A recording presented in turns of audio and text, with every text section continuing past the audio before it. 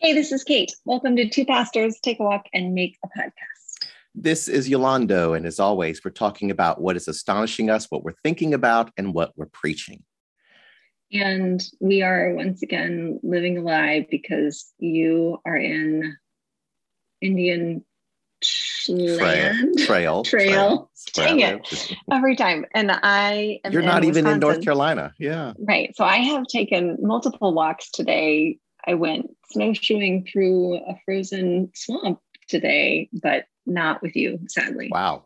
But I am glad to be having this moment to record this podcast. So what is astonishing you? Well, last week or the week before, I talked about the sad news that our worship leader, Cedric, had gotten a call to a church in Florida and that he was leaving to follow God's call to Florida. And Sunday was his last time of worship with us. And we had a service of mostly music and scripture reading. And I think we probably sang about a dozen songs in that one service. And it was great. And I realized that in a short amount of time, Cedric's been with us less than a year. And in a short amount of time, God has used him to spark within many members of the congregation a hunger that they didn't know they had. So when I first arrived at Derita Church, which is mostly, which is historically a white congregation, I'm the first African-American pastor. It is located in a neighborhood that is 70% African-American. I said something about a gospel choir, and that just didn't go over very well. And when I talked to people about it, their response was, well, we don't do that. We're white. That's not for us. It's not our thing. And Cedric came in and he started doing gospel music along with traditional hymns, along with contemporary praise courses. And people gravitated toward some very, what we would label as traditional Black gospel songs, songs that I would expect to hear in a rural, historically African-American church. And folks just really gravitated toward those songs. And so when he left on Sunday, or when we had a time of celebrating him, reception and food and all that good stuff, people were sharing things about his time with us. And they were saying how much they loved those songs and how much they wanted to include them in their own, not just time on Sunday, but I want to find the recordings and listen to them in the car. And I'm listening to this and just being astonished by the work of God, because truly, this is, in so many congregations, you have to be there 10, 20, 30 years before you become one of us, right? They're kind of these tight family systems. In less than 9 months, this man endeared himself to this congregation. And again, there's a hunger sparked. And as pastor, it's a beautiful thing to see God work this way. Yeah. So it's so interesting that is what the conversation you want to have, because it really connects to one of the things that I sent you earlier today. So I, right now, am on retreat with some friends that who are also all pastors, and we have been going on retreat one way or another, except for the past 2 years for 20 years. So I've known these people for a long time. I let those who have ears to hear that I have asked many, many, many times Yolando to come and be part of this group, maybe even crossed over the line to begging. And he's always been like, no, thanks. So he would be very welcome, but this is not his group. And so it's really great to be with them and to be in a totally different place and be in a part of the country that I'm not normally part of, and just kind of seeing some of the other sides of friends' lives. It's great. And today I woke up and I had several members of the church reach out and send me this video clip of a comedian doing a set And so, the internet's a little bit spotty here. So I have to start off by saying, like, I wasn't able to watch the whole thing. But it was just interesting, like several different people in my church, some white, some black, like, oh, you have to read this. And I'm like, I see this, like, what is this? And so it's the comedian whose name is John Crist, who's kind of a pretty popular white Christian comedian. Like, he does a lot of lampooning, I would say, of like typical white evangelical church culture. Would you say Correct. that too? Yes. And so I guess he was doing a comedy set at a club, and there were some people sitting in the front row, and it turns out that they are pastors, and they are maybe, I couldn't really tell, but maybe one was white and one was black. And he was asking them questions, and he asked them what their church was like. And he said, is your church white or black? And they said, mixed. Okay. That's interesting, but okay. And he said, no, it's not. He said, there's no such thing. Right. He said, there's no such thing. And then I think one of the reasons people particularly were sending it to me is because he was like, what's the name of your church? Is it something like the Grove? That's a white church. I was like, oh God, like, stab me in the heart. And I saw that and laughed. Yeah. I know. I mean, and he was asking questions. And one of the things he was asking, and this is the connection to what you were saying, was, what kind of music? What kind of music do you sing?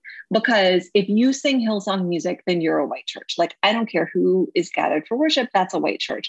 And I think, so, I mean, it's really interesting being in a church that is multi-ethnic and is trying always to become a holier, healthier, multi-ethnic community, and trying to build on that. Like, your worship culture and your music culture is just a big, it's a big thing that you have to figure out. And the place that I can really identify with his joke is, it is true that there is white church culture. There's white mainline church culture. There's white evangelical church culture. There's black evangelical church culture. There's black mainline church culture, and music is different in all of those spaces.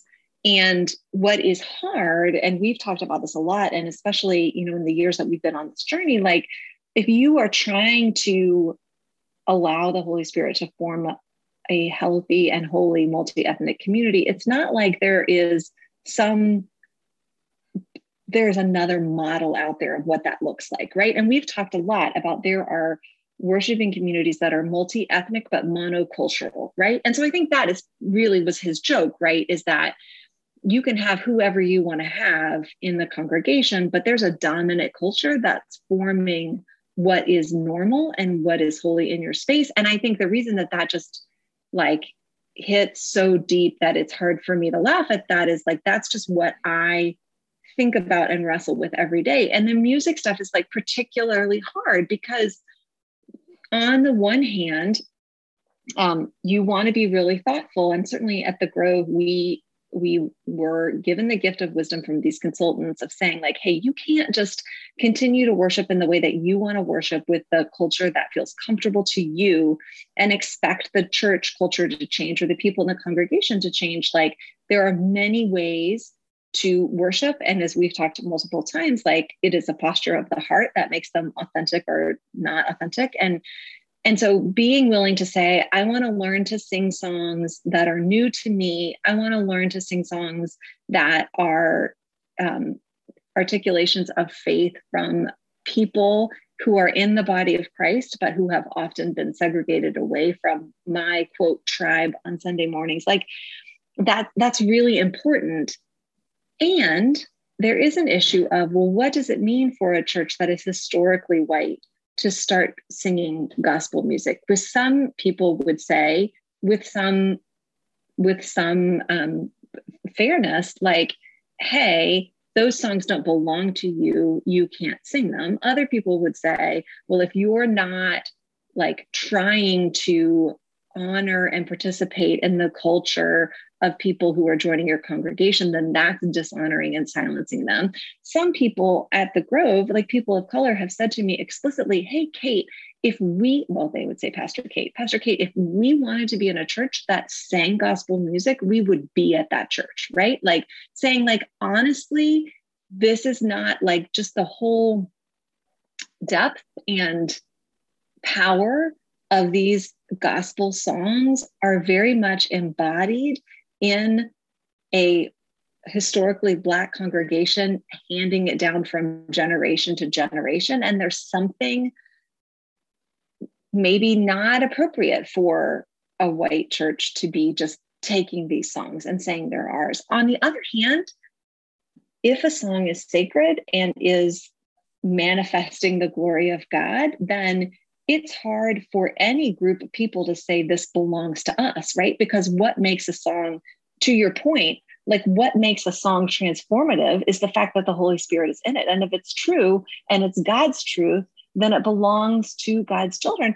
And then finally, and this is something that Black members of my church have said to me explicitly, like people will say like, oh, that folk music, that's like white church music. And people will be like, no, I like that music. Black members of my church saying like, don't decide for me that this isn't music that I can appreciate and enjoy, right? So it's just like all of this tension that's not bad, but is very real, and figuring out, well, what is the culture that is authentic, that is an authentically multi-ethnic culture that doesn't exist. Like you can't just grab it and import it from somewhere else. And like part of the becoming that happens is sort of sitting with and living with the discomfort of like, oh, I'm now in a space where my favorite songs aren't everybody's favorite songs. And what does that mean? And like sometimes I'm asked to join into a song that doesn't speak to my personal or generational experience. And what does that mean? And I don't know, I just feel like there's a real pushback in a lot of spaces against multi-ethnic churches. And I think some of it is from people who think, well, my church can't / won't / doesn't want to become multi-ethnic, therefore it's not possible or not appropriate. And other people saying like, my church, which is a safe space and a sanctuary and like a hush arbor for a oppressed and marginalized group of people, like I don't want to lose that culture that centers our experience that is so often ignored and silenced and discounted.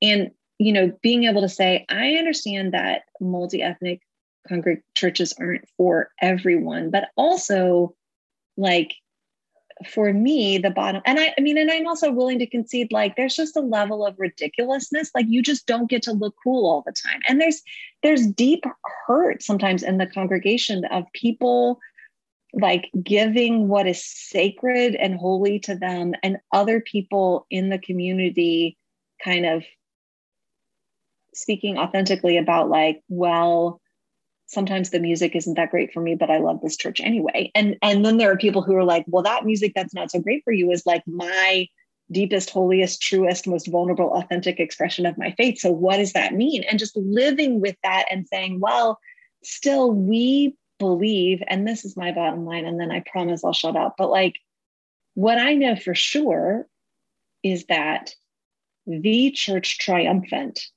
is a multi-ethnic community. Like I know that.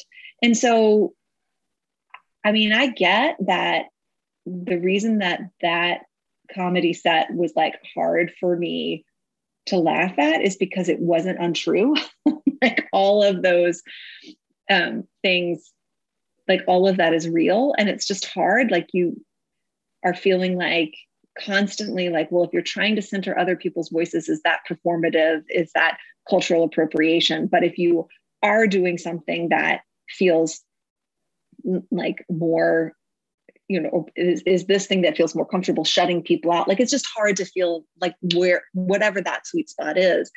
And like just living with that tension, like going after this thing that frankly, you're never going to perfectly achieve, right? Like on this side of new creation, healthy and holy multi-ethnic church is not fully realizable, I don't think. But that doesn't mean that I think we shouldn't be going after it, right? Like I think the attempt and the failure is holy. And I don't think that that's an excuse to harm people, like to really understand that in some real ways, we are playing with we're playing with dynamite, and that there's real danger. But I also think the fact that it's dangerous and the fact that failure is pretty inevitable and pain is pretty inevitable doesn't excuse us from saying, like, well, what in the world is the church? And what are we doing if we're not going after being the church? So that's what I've been thinking about. Yeah, I heard you say multi-ethnic church on this side of heaven is always becoming. And I would say that's also true for mono-ethnic churches, right? All church is in the process of becoming. And let's be clear that even outside the church, there are many people in our country and others who just live on the margins of different cultures, right? They may identify with a particular culture, but where they live day in and day out is at an intersection. For example, growing up, I mean, I was a Black kid in suburbia. So it should be no surprise that in the early 80s, okay, I listened to Kiss. I had some Kiss albums. I even wanted to do Kiss makeup and dress up like the band, just because that's just kind of where I lived in that intersection. I fully understood myself to be an African-American kid. There was no question about that, but I lived at a place where I experienced more than my culture, and there were some things I embraced and some things I didn't embrace. I think the church has not, I think it's moving in this direction, but it seems that it has not been as eager to embrace those places of intersection, those places where different cultures meet. And there's my wife and I have talked about this. My wife, who's Korean, I believe it's Gwinnett County, northeast Atlanta. There's a place in Gwinnett County where there's a sizable African-American community located right next to a sizable Korean community. And we've asked the question, what if a couple like us, multi-ethnic family, planted a church there? I can't think of another, Black Asian congregation in the country, but I think it's possible in that community because those people live, work, move, and have being in such close proximity. The church, I think, because of the church growth movement of the 60s, 70s, and 80s that emphasized, if you want your church to grow, be monocultural. That is the way. And for many congregations, it worked. I mean, I like... in the sense that if what work meant was get big, it made them get big. There are a lot of things I like about Saddleback pastor. I cannot think of his name right now. Rick Warren. I listened to him and I'm like, you know what? I could hang out with that guy.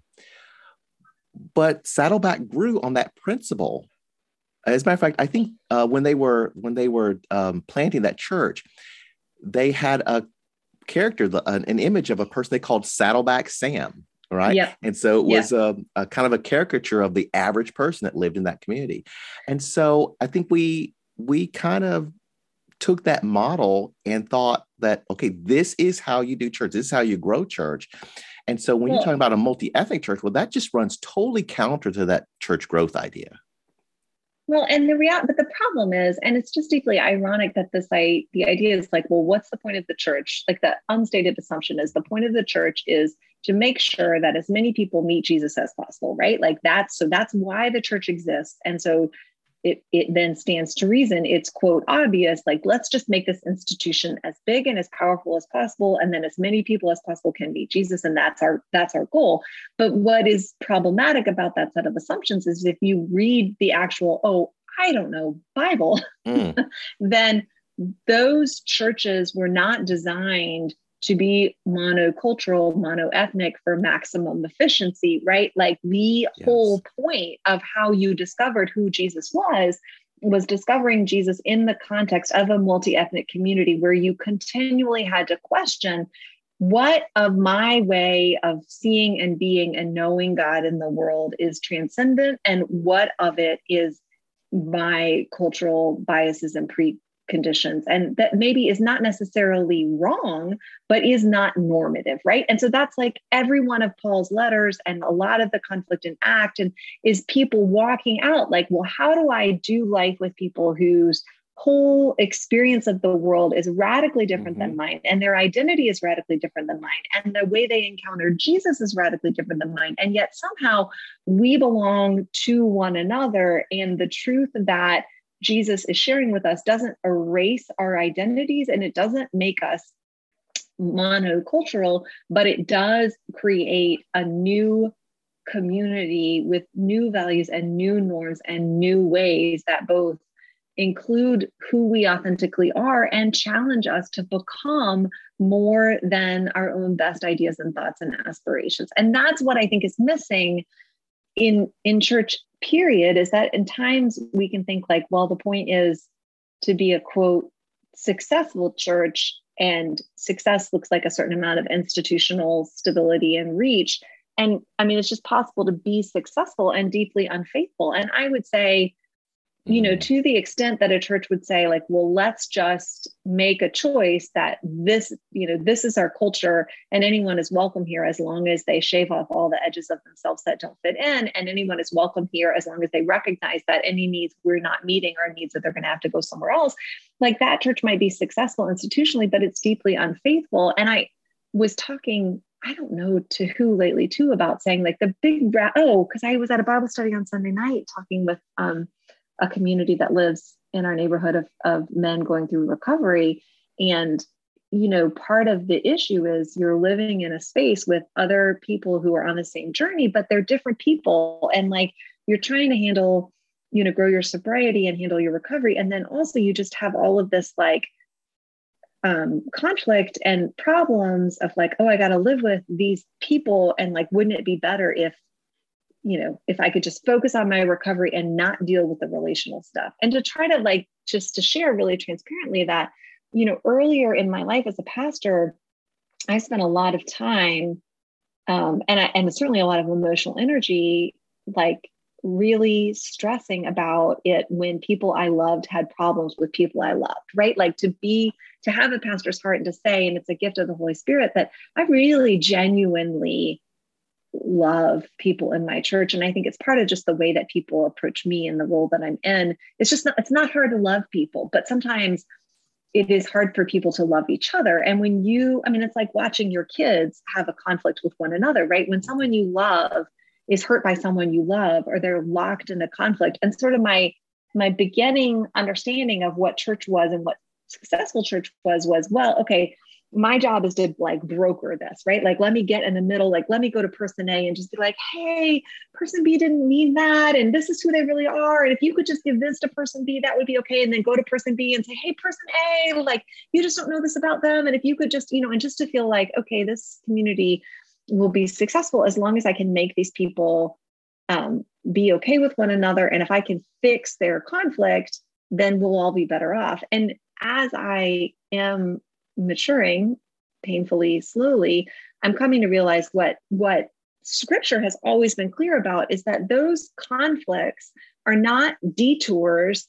They are the means to the end of maturity, right? And so it's understanding that like you're living in this house and you're working on your sobriety and your recovery journey, and this problem that you're having with the person living next to you, like that's not a distraction from your journey to wholeness and fullness of life. That is part, if you lean into that and say like, okay, why can't I say what I need? Why can't I tell the truth? Why can't I accept that this person isn't capable of meeting my emotional needs? Why can't I just accept that this person is, you know, has strengths and weaknesses and is good in this area and also just can't function in that way? Like, why can't I accept that about them? And I think in a multi-ethnic church that's healthy and holy, you are going to have this constant tension about like what music is sung and what music isn't sung and what music what worship culture is for you and what's not, and when do we lean into something that feels uncomfortable, and when do we leave something behind because it feels like cultural appropriation. Like that tension,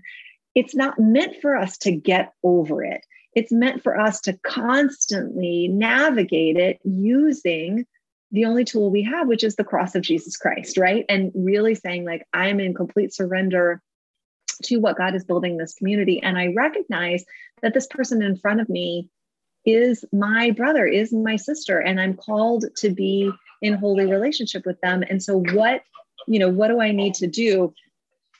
Bill was going to make a surprise appearance in our podcast. Like, what do I need to do to take this conflict, instead of seeing it as a detour, I'm seeing it as a catalyst and really a place of blessing for my own maturity and wisdom.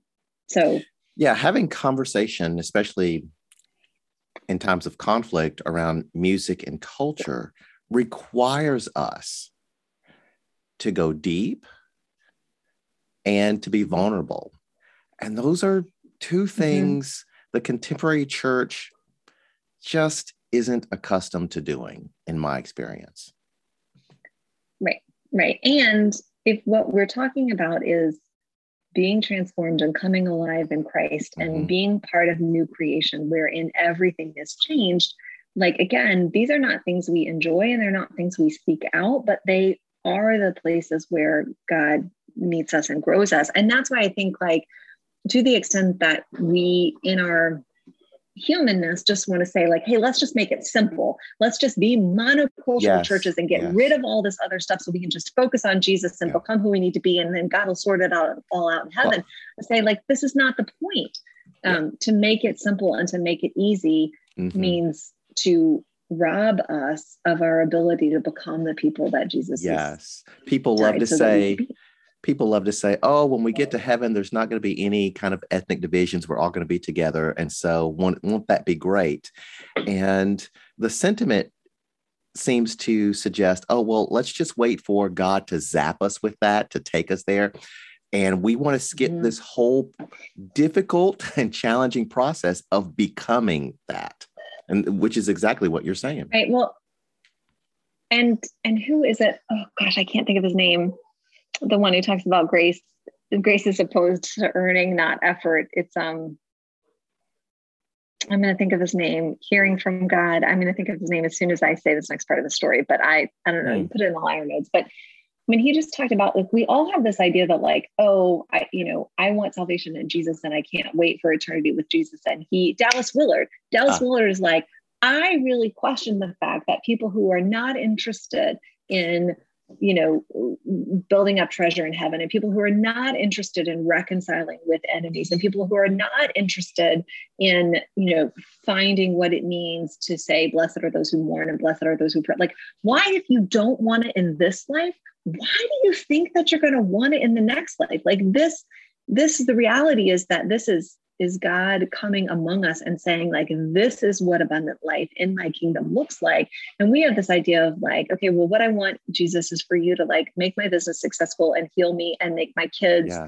not have sex before they get married. And then I'm going to go ahead and do whatever I want to do in this life, fix my problems. And then someday I'll meet up with you in heaven. Like, no, the reality is the kingdom is here and now. And so all of these things that we don't want, which is to engage our sinfulness, to, like, surrender our will to God's will, to recognize that people who trigger us and offend us and challenge us are our brothers and sisters, are gifts to us. Like, all this truth that we want to avoid, like, these are exactly the places that Jesus came to lead us to. And that, I think, is what a lot of very successful American churches have completely avoided, helping people wrestle with in their pursuit of becoming institutionally vibrant. So, and I would also just like to say in closing, I'm a big fan of institutions. Like, I'm not saying, I think that institutions are evil or bad. I mean, they're useful, but I also think, there comes a time when we are, like, avoiding, we don't want to risk the institution so much that we're avoiding doing the things that the institution exists to do. So, anyway, I just appreciate about your story, full circle, to say, Cedric coming into your community and saying, this from my heart, this is how I worship God. And I'm sharing my authentic experience of worshiping God. And people in your community being like, yes, this is transcendently true. And I am edified and grown and changed by that. Like, to me, that's the whole enchilada. Like, and it's what should be happening. And it doesn't surprise me that it's happening. And I do think there's just a lot of people who sit on the sidelines in other kinds of Christian communities and have like things to say about why that shouldn't happen or why that's not right. And I mean, everyone is obviously entitled to their opinion, but I mean, what we are about here is a life that comes not from us, but from Jesus. And so the fact that we find authentic common ground in our love and adoration of Jesus, like, that makes sense to me. Yeah. So I'm grateful for that. So what are you thinking about?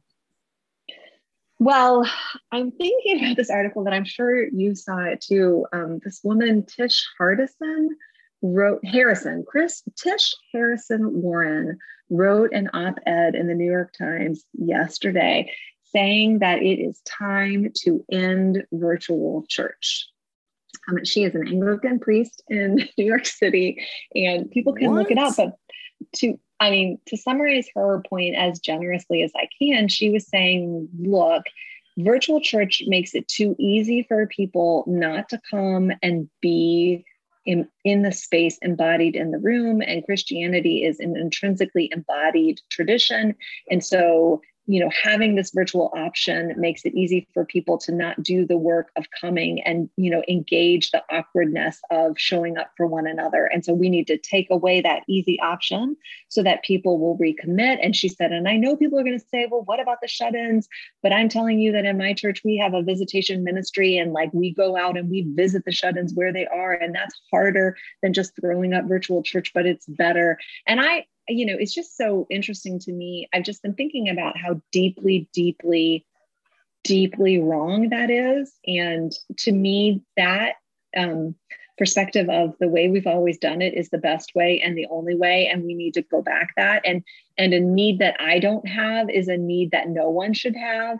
To me, that's just very emblematic of, and I say this as a mainline Christian, that's mainline Christian Protestant thinking. And to say, there's a way to engage with people virtually, and I just don't see any value in it. And basically, and we've talked about this before, there's just this real spirit in the culture of a lot of mainline churches that like there's it's related to what we're talking about. Like, there's a tribe of what it means to be Episcopalian, and a tribe of what it means to be Presbyterian, and a tribe of what it means to be Methodist. And the people we're in relationship are the people that we want to be in relationship with. And anybody who knows enough to navigate the system and stumble into our space, like, we'll be welcome to them. But basically, if we don't know you, we're not for you.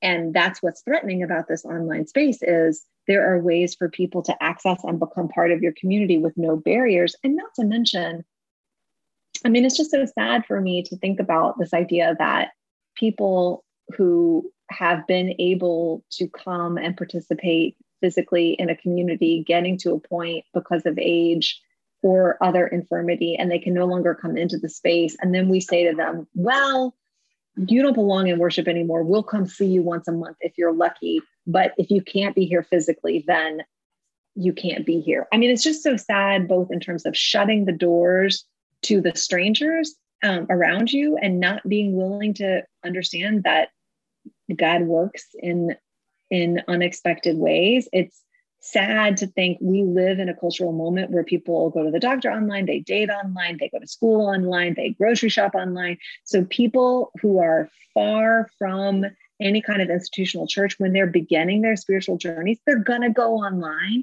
and to shame and blame them is ridiculous. And to get to a point where you say, basically, people of my community only get to be a vital part of my community for as long as they are able to show up physically. And after that, they get relegated to the B team and they don't matter anymore. And that's, beyond the whole reality of the pandemic. And she spent a lot of time talking about how, like, it made sense with the risk of coronavirus at one point to go virtual, but now the risk is gone and Omicron is mild. And if you're vaccinated, you should just come back. So deciding for other people what their risk level should be. I mean, it was just a stunning, it's rare that I read something that I'm like, oh, I cannot agree with a single thing this person has said, but that was one of them. Yeah. And let's remember, virtual worship existed before COVID, right? Mm-hmm. We did not start, we, the church, Big C, did not start doing virtual worship only with COVID. So especially those larger mega churches that have been growing, they were already doing virtual worship. They saw something meaningful and helpful to the ministry in virtual worship. I think they were serious about evangelism. Like, this is a way to meet people where they are. Yes. And I remember when I was a kid, and my parents were looking to buy a new house, and we went to several sites where they were still doing construction, not quite finished with the house, but almost.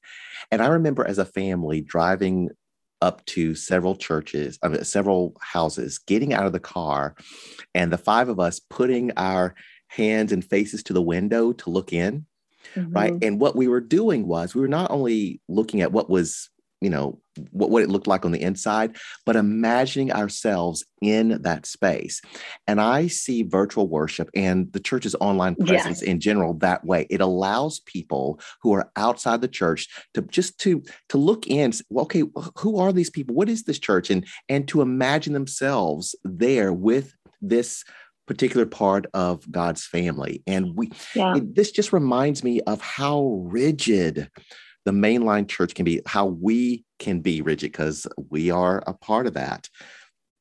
Yeah. Well, and I also just think it betrays so deeply how much insider outsider like thinking we do without even being willing to own it, that we think like, well, it's not intimidating to go to church and check it out, so it's not intimidating. And to say, well, it's not intimidating for you, but you don't have any idea what it is like for someone who maybe, has never been a part of a church before to walk into the space and not know, like, that in your opinion, it's safe and it's welcoming, but they don't know, much less somebody who comes from a different part of the world or a different religious background. Or, I mean, like, the idea of just saying like, well, no, this is a welcoming space for you. Like, you don't know what somebody else's experience in your space will be. And you're, again, sort of saying like, well, the people who are welcome here are the people who are comfortable here. And so there's no reason that we need to connect with people who are not going to feel safe and welcome walking in the door. It's just, I mean, it's really stunning, and a huge danger of what happens when we grow to love our community so much that we no longer are willing to do the thought work of figuring out what would it feel like if I were an outsider, and to do the hard work of realizing outsiders do belong here. And that's just, and you have to make it easy for them to come in. You have to make it easy for them to come in. I mean, I'm reminded of this every time our family travels and we're away from home on a Sunday. My job is to find a church for the family to worship, right? And I go through all of these websites and I'm looking at, okay, who's on staff? Is it multi-ethnic? Who's in the room in worship?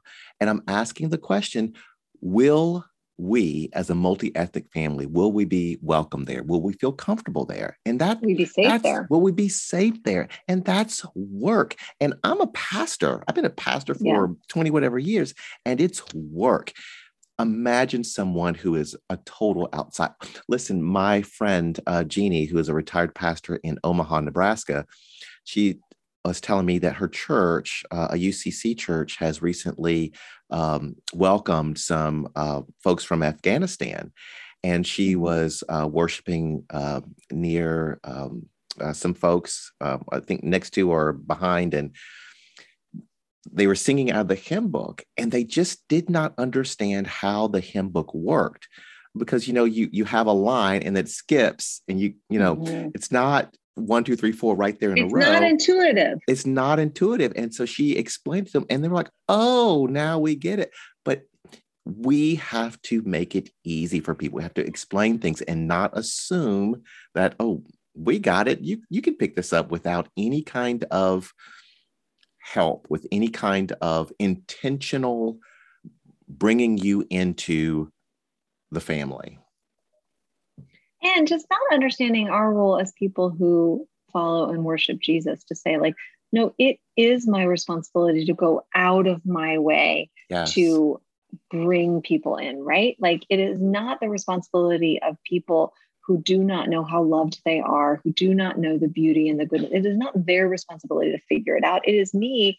It is my responsibility as a follower of the God who left the splendor of heaven and came down and emptied himself of Mhm. himself and, endured. Like it is like to say basically like, we're going to sit here in our room, and if you want it bad enough, you'll find a way in, is just so anti-Christ, right? It's Mm. so anti-Christ, but it is so American to be able to say like, if you're one of us, you're one of us. And if you're not, we don't care to know you. So anyway, I was thinking about that. My friend Ann Russ, who's been doing virtual ministry for a long time, since well before the pandemic, she has a website and a totally virtual community called Doubting Believer. And she wrote a really great response to this article in the New York Times.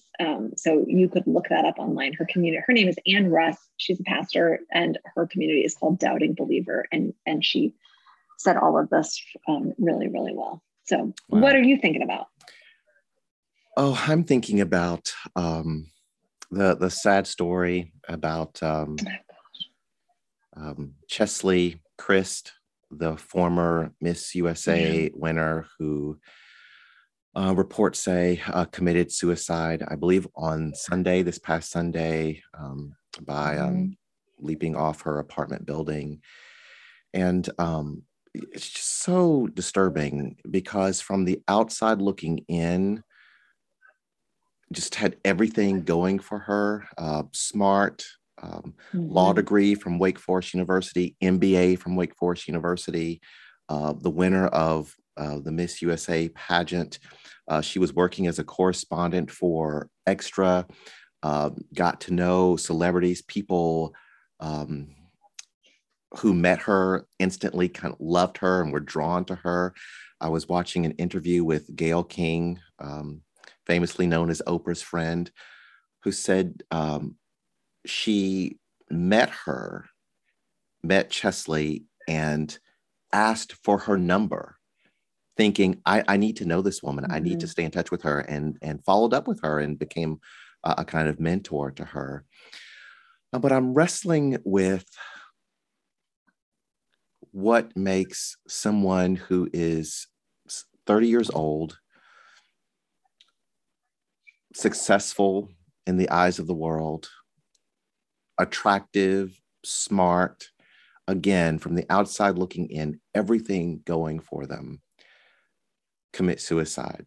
And I don't know anything about her spiritual commitments. There's certainly no judgment from me on that, because I have known pastors who've struggled with depression and suicide.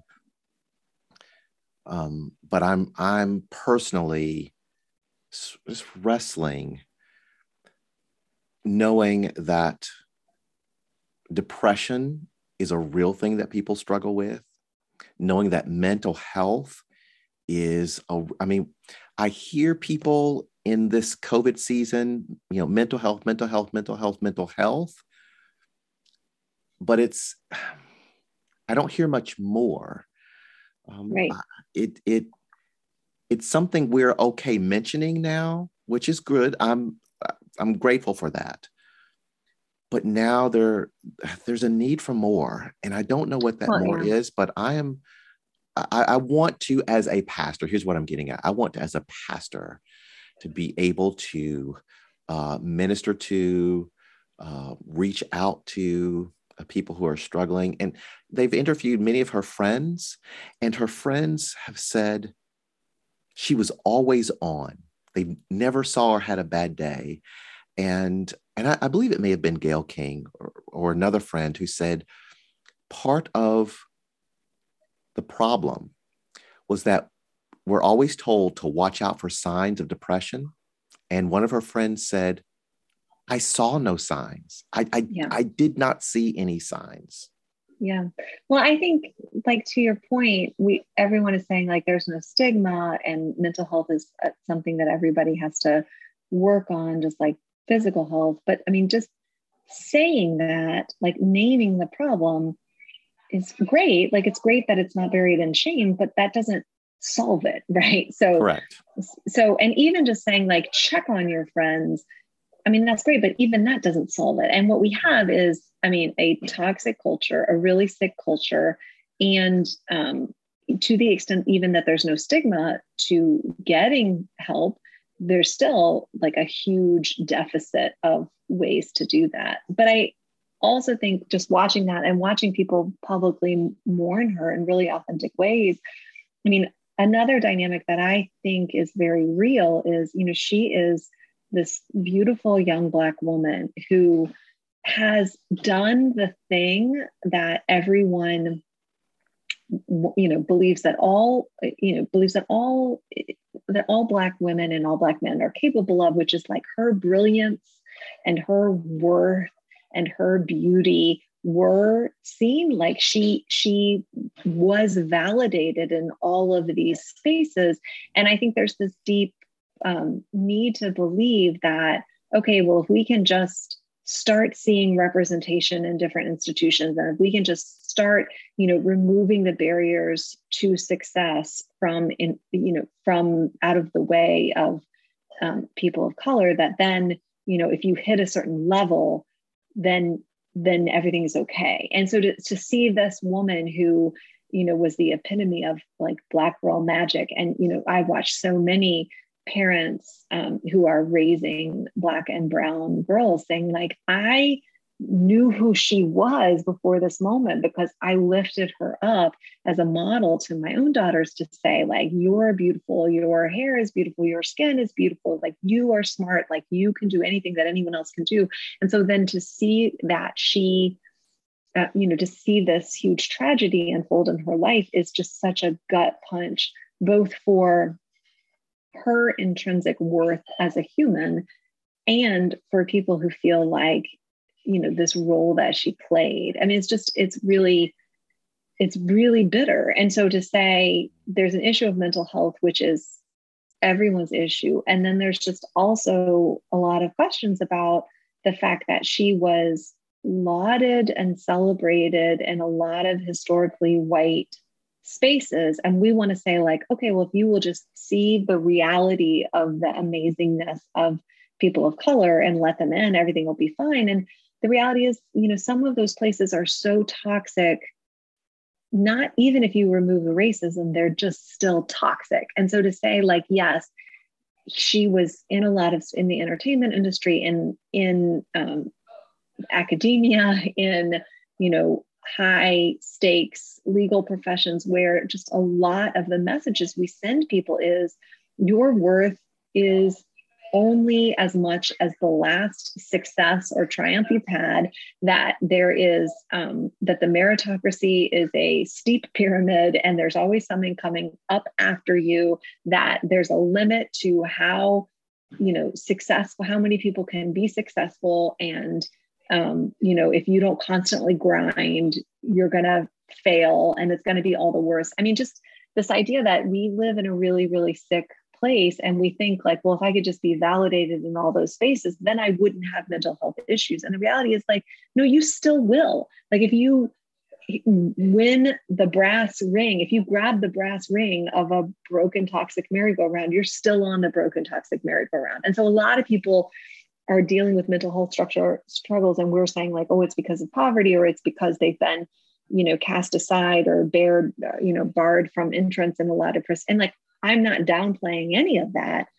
That's wrong. And it's a tragedy and it's a burden. But, you know, even when you get access and you get celebrated, that doesn't mean that winning in all those categories means that you have a healthy sense of who you are, or that you are in a community that is life-giving and honoring. And I just feel like also what we need to say, what I feel like everyone does know, but everyone doesn't, which is there's still this idea floating around that suicide is the one unforgivable sin. And that, you know, by taking your own life, you've done a thing that God can never get over and you've disqualified yourself. And that is just a lie. It's a lie. It's a lie. It's a lie. It's a lie. It's a lie. It's a lie. It's a lie.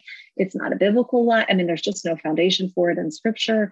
And so if that, I think that honestly, probably part of the reason that came up is well-meaning people thought, let's stigmatize suicide so much so that people will resist it. Like they'll think no matter how miserable my life is, I don't want to burn for all of eternity in hell. And I think that comes from a place of wanting to be grace and gospel centered, but you're really works centered. So the idea is that if I confess the sin, then God will forgive me because God is gracious. But if I don't confess the sin, then God won't forgive me. And so I've got to confess it, because if something is a sin and I don't confess it, right, and the sin in this scenario, in this bad theology scenario, the sin correct, would be suicide. So yes, they would say, on a technicality, God could forgive this sin, but technically yes, you're dead, so you can't ask for forgiveness. Therefore, the cross is empty of its power, and sorry. And that's where I was going. That thinking empties the cross of its power. Mm-hmm. And it makes it seem like we save ourselves by perceiving our sin and asking for forgiveness. So it's really our intellectual, spiritual move that is salvific, not what Jesus did on the cross. At the very least, what Jesus did on the cross was not sufficient. It needs a little top off from us. So it's just really, it is horrific. And if there is anybody listening who, and those statements about suicide being the one unforgivable sin are usually made with great authority. And so to just be able to say, well, I know two pastors who say that idea that there is a sin that God cannot forgive, that there is a sin that the power of the cross cannot break, that's blasphemy. And that's great news. It's great news to know that suicide is not more powerful than the grace of Jesus Christ. And to your point, as we were talking before we started recording, like just how important it is for us as communities of faith to realize people carry such heavy burdens. You don't know who's carrying what kind of burden. And it's so important that our communities are grounded in the hope, not of us, but of Jesus, to be able to say to people like, look, I don't know what you're carrying around right now, and you might have zero cause for optimism and no realistic expectation of change, and you don't know how long you can hold on. And all of this can be true. And what we have faith in is not how we respond to Jesus, but what Jesus has done. We have hope in the it is finished. And we have hope in the proclamations of what new creation will look like. And I have zero hope that some well-meaning humans working together and singing Kumbaya are going to be able to pull that off for God. What I have hope in is that the power of God at work in the world in ways that we often can't see, perceive, or appreciate is about that. And I have hope that that is happening in spite of us, but for us. So that's good. Yes, that is. Yeah. Thank you for that. I know that you have to go, and I have to go too. My friends are there's dinner and there's cocktails and it's getting rowdier and rowdier outside the store. So, so thank you all so much for listening. If you want to find out more about what Yolando is partnering with Jesus doing at Derita Presbyterian, you need to find them online. It is DERITAPRES, deritapres.org. They worship every Sunday at 10:30. And if you want to listen to more of Yolando's messages, you can find his whole back catalog on the Derita Pres podcast, which is on the Podbean website. And you can also join them from worship on YouTube every week, virtually. It's great. It counts. And if you want to find out more about what God is doing at The Grove, you can start at our website, which is thegrovecharlotte.org. You can join us for worship in person or online at 10 o'clock on Sundays. You can check out messages and moments in our congregation on our podcast, which is the Grove Church Podcast on iTunes or wherever you get your podcasts, or check out our YouTube channel, which we are paying attention to these days. So give us some feedback. But thank you all for listening, and we will talk to you next week.